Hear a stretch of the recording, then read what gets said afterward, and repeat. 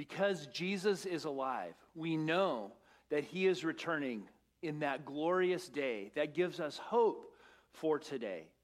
As we enter into our time of looking into God's Word and hear a message of hope this morning, I was thinking that I usually try to do some humorous joke or tell a funny Easter story, but I just couldn't reconcile that in my heart with this season of life that we're in. It just didn't feel like it was the right tone. I know it's good to laugh in difficult times, and we've had some fun this morning already, but during this message time, I couldn't help but feel like this is such a difficult time for us, not only in our country and in our local community, but around the world as a global community.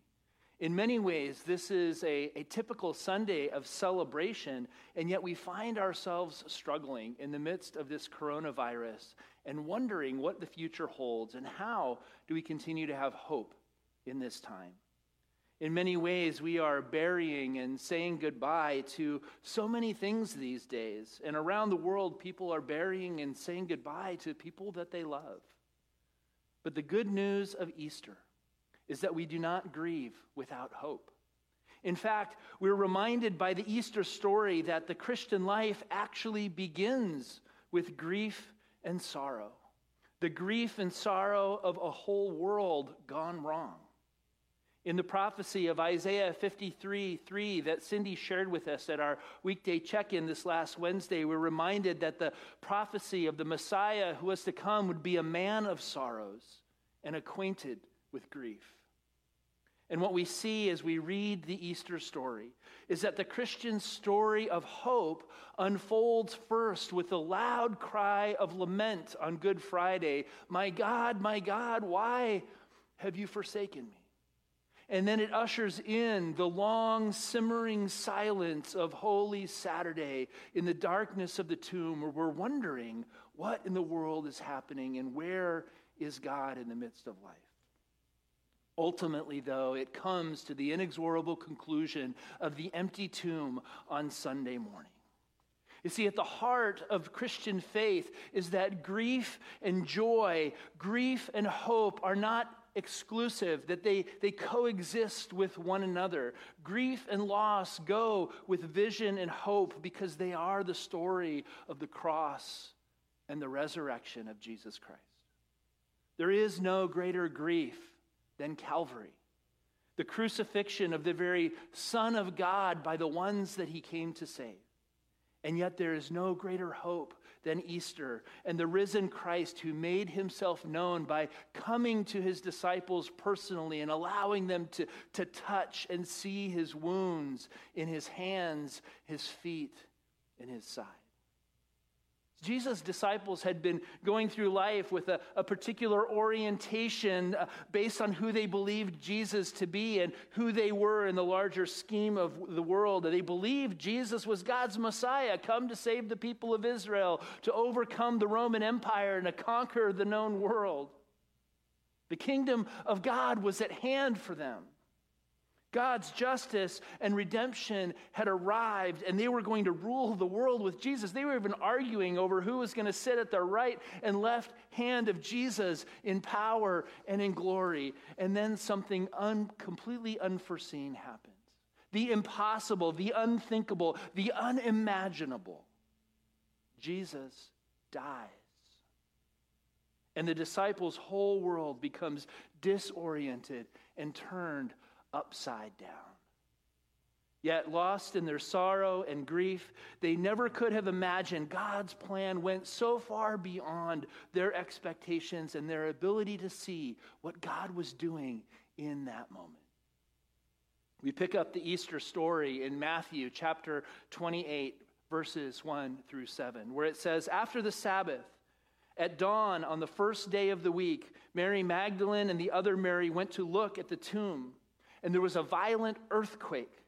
For an angel of the Lord came down from heaven and going to the tomb, rolled back the stone and sat on it. His appearance was like lightning and his clothes were white as snow. The guards were so afraid of him that they shook and became like dead men. The angel said to the women, 'Do not be afraid. For I know that you are looking for Jesus who was crucified. He is not here. He has risen, just as he said. Come and see the place where he lay. Then go quickly and tell his disciples, he is risen from the dead, and he is going ahead of you into Galilee. There you will see him. Now I have told you. Dying at approximately 3 p.m. on Friday, he was placed in the tomb before sundown, day 1. He remained in the tomb all day Saturday, day 2, until his resurrection on Sunday morning, day 3. Then he was raised on the 3rd day, just as he himself had foretold. And as there was a shaking of the earth as Jesus died, there was another earthquake again on Sunday morning as he rose again from the dead. And on that Sunday morning, these women came to the tomb and they found an angel, a messenger from God, with an important and yet simple announcement. Do not be afraid. He is risen. These women had come for Jesus, in whom they had placed their hopes as the Messiah, but now he was known as the crucified one. They had witnessed firsthand Jesus' death on the cross and his body being carried away to be placed in a tomb. And even though they were likely in fear for their own lives from the same people that had executed Jesus, they've now come to prepare his body for burial. Even though they had believed he was the coming one of Israel, they are now coming to mourn him as the crucified one. But the angel seeks to calm their fears, saying, do not be afraid. Why? Why don't be afraid? Why should we not be fear? We have everything to fear. Because he's not here. He is risen, just as he said. In this very short message to these women, the angel gives testimony to the incredible fulfillment of Jesus' own testimony about himself and the meaning of his life, death, and resurrection, which serve to confirm and verify Jesus' own words about who he was and what he came to do. Do not be afraid. He has risen. Interestingly, scholars suggest that this phrase, he has risen, which is translated in the NIV, is more accurately expressed, he has been raised, which is suggestive of the actual truth that it is the ultimate affirmation of God the Father as the one who raised Jesus from the dead, declaring in his own action once and for all the true identity of this man, Jesus, as the Son of God, establishing his mission and his ministry as the emergence of the kingdom of God in a broken and a hurting world. The reality of the resurrection of Jesus not only flips everyone's expectations on their heads, but it confirms everything that Jesus taught about how the world we live in has been turned upside down and backwards and needs to be made right and whole again. Jesus' life and ministry demonstrated for us that our own human perspectives on our lives and on many things is really off the mark and falls short of what God originally intended when he created the world in love. Our understanding and use of power and authority needs to be flipped upside down. Our understanding of human relationships based on gender, ethnicity, and economics is completely backwards. Our definition of success and our understanding of how to find meaning and purpose in the world needs a total ministry makeover. Our experience of love and how we define the value in other people in relationship to ourselves needs a whole new injection of upside down, new perspective thinking. The life, death, and resurrection of Jesus shook the entire earth. I wonder, in this Easter season, how are our own lives being shaken again? How might this be a time of shaking that makes it possible for us to open ourselves to a new beginning, a new start with God in our lives, a time of resurrection in our own lives, in our own church, in our own community, in our nation, perhaps even around the world? See, at Easter time, we are invited to come again, along with the women, to the empty tomb of Jesus, along with his disciples, to come and see the place where he was laid, and to consider that the tomb is empty. To pause and to reflect on this reality and the meaning that Jesus is no longer there. Jesus wasn't just raised to life in a spiritual sense. He was resurrected physically and spiritually, and his body is no longer in that tomb. As these women listened to the angel and focused their attention on this reality of the empty tomb, their world was turned upside down. Mixed with fear and joy, with grief and hope, when they later encountered the risen Christ personally, it all started to make sense, and all the pieces began to fall in line, and they realized that Jesus actually was the person he had claimed to be, and their response was to fall on their knees and worship him as the Lord. Their lives would never be the same again, because their Lord and their Master was not just another religious teacher. He was God himself come in the flesh to save them, to redeem them, and not only them, but the whole world. As we reflect on the empty tomb this Easter, we are also invited to encounter Jesus, the risen Christ, in our own lives personally. In the same way that God entered our world in the person of Jesus, he wants to enter each one of our own lives personally through the presence and the power of his Spirit that he has poured out as a gift to each one of us. As we learn to view life from an empty tomb perspective, it may flip our own thinking upside down as well. It may put a whole new spin on how we look at and understand the meaning and the purpose and the value of our own time, talents, and treasure. As we learn to view life from the perspective of the empty tomb, perhaps our career and our finances will begin to take on a more eternal perspective, which flips our human priorities upside down, and we begin to recognize that accumulating things and wealth and material goods doesn't bring happiness. It just makes us worry more and more about those things. Or perhaps our friendships and our families and our marriages will begin to take on a whole new perspective and get flipped upside down as we begin to realize that we are sharing life with other people that God loves, other disciples of Jesus whom we are called to serve and to love as ourselves.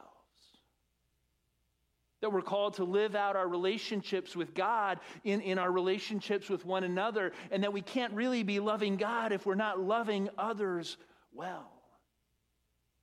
Or perhaps our grief and our sorrow that we experience when we go through illness and pain and even death. Whether it's due to a coronavirus pandemic or a diagnosis of disease or sudden and tragic accident, all of these experiences of our lives are put into a whole new perspective when we examine them from the perspective of the empty tomb of Jesus. For we now know that all of the suffering and the sorrow of life in this world is but a moment in time compared to the reality of eternal life with the risen Christ. Because he lives, I can face tomorrow. Because he lives, all fear is gone. Because I know he holds the future in his hands, no matter what this world throws at us, we can know that life is worth the living just because he lives. The Apostle Paul said it this way in Ephesians chapter 1, verses 18 to 21. I pray that the eyes of your heart may be enlightened, in order that you may know the hope to which he has called you, the riches of his glorious inheritance in his holy people, and his incomparably great power for us who believe. That power is the same as the mighty strength he exerted when he raised Christ from the dead and seated him at his right hand in the heavenly realms, far above all rule and authority, power and dominion, and every name that is invoked, not only in the present age, but also in the age to come. The power that raised Jesus from the grave is the same power that God says is available to you and to me now to overcome every challenge that we are facing. As we seek to live out our lives as followers of Jesus, he is no longer just the crucified one. He is now the risen one, which means that he is present and able to help us through the power of the Holy Spirit as no one else can. Whatever we are called to face and to go through, in Jesus' name, the power of the risen one is the same power that is available and at work in you and in me, if we simply are willing to humble ourselves and put our faith and our trust in him. The incredible importance of the Easter message is not a past tense story that says that 2,000 years ago Christ rose. Christ is not the risen one. It's a present tense story that reminds us that Christ is risen. He is risen indeed. And this is what gives us boldness and confidence as we carry the good news message of the resurrection and salvation through the name of Jesus, healing and wholeness to a broken and a hurting world. That's why the angel said in verse 7, "Go quickly, tell his disciples, he is risen from the dead and he's going ahead of you to Galilee. There you will see him. And now I have told you."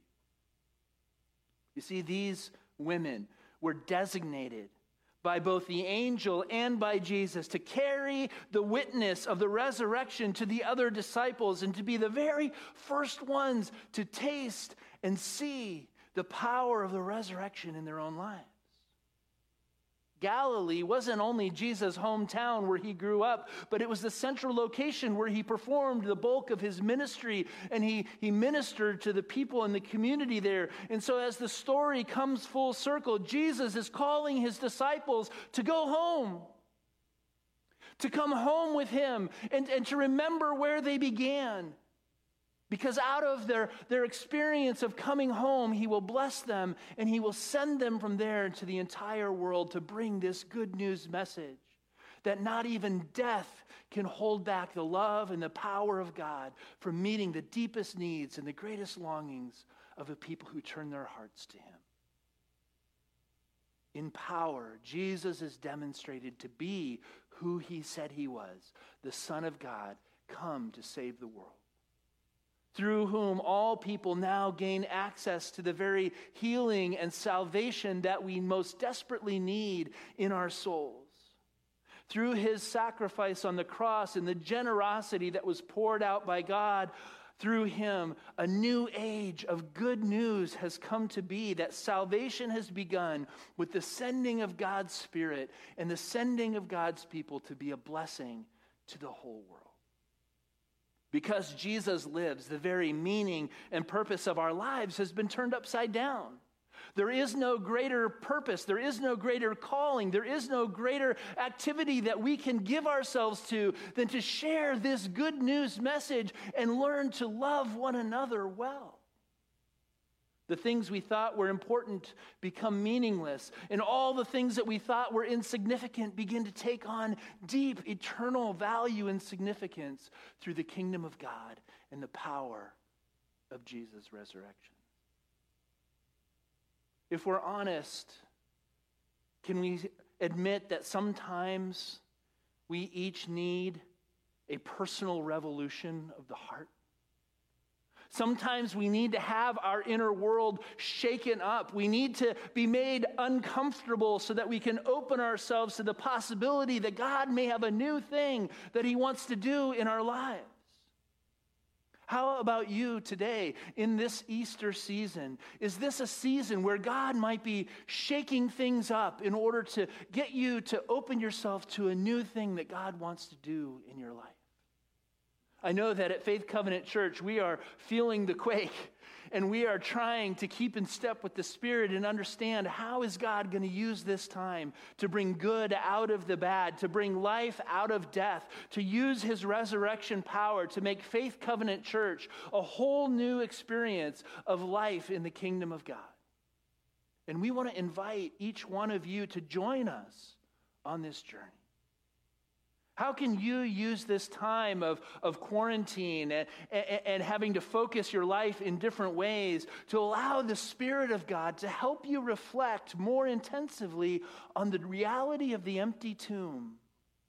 And because he is not there, because he has risen, how might that turn your world upside down in a new and maybe even a more positive way this Easter?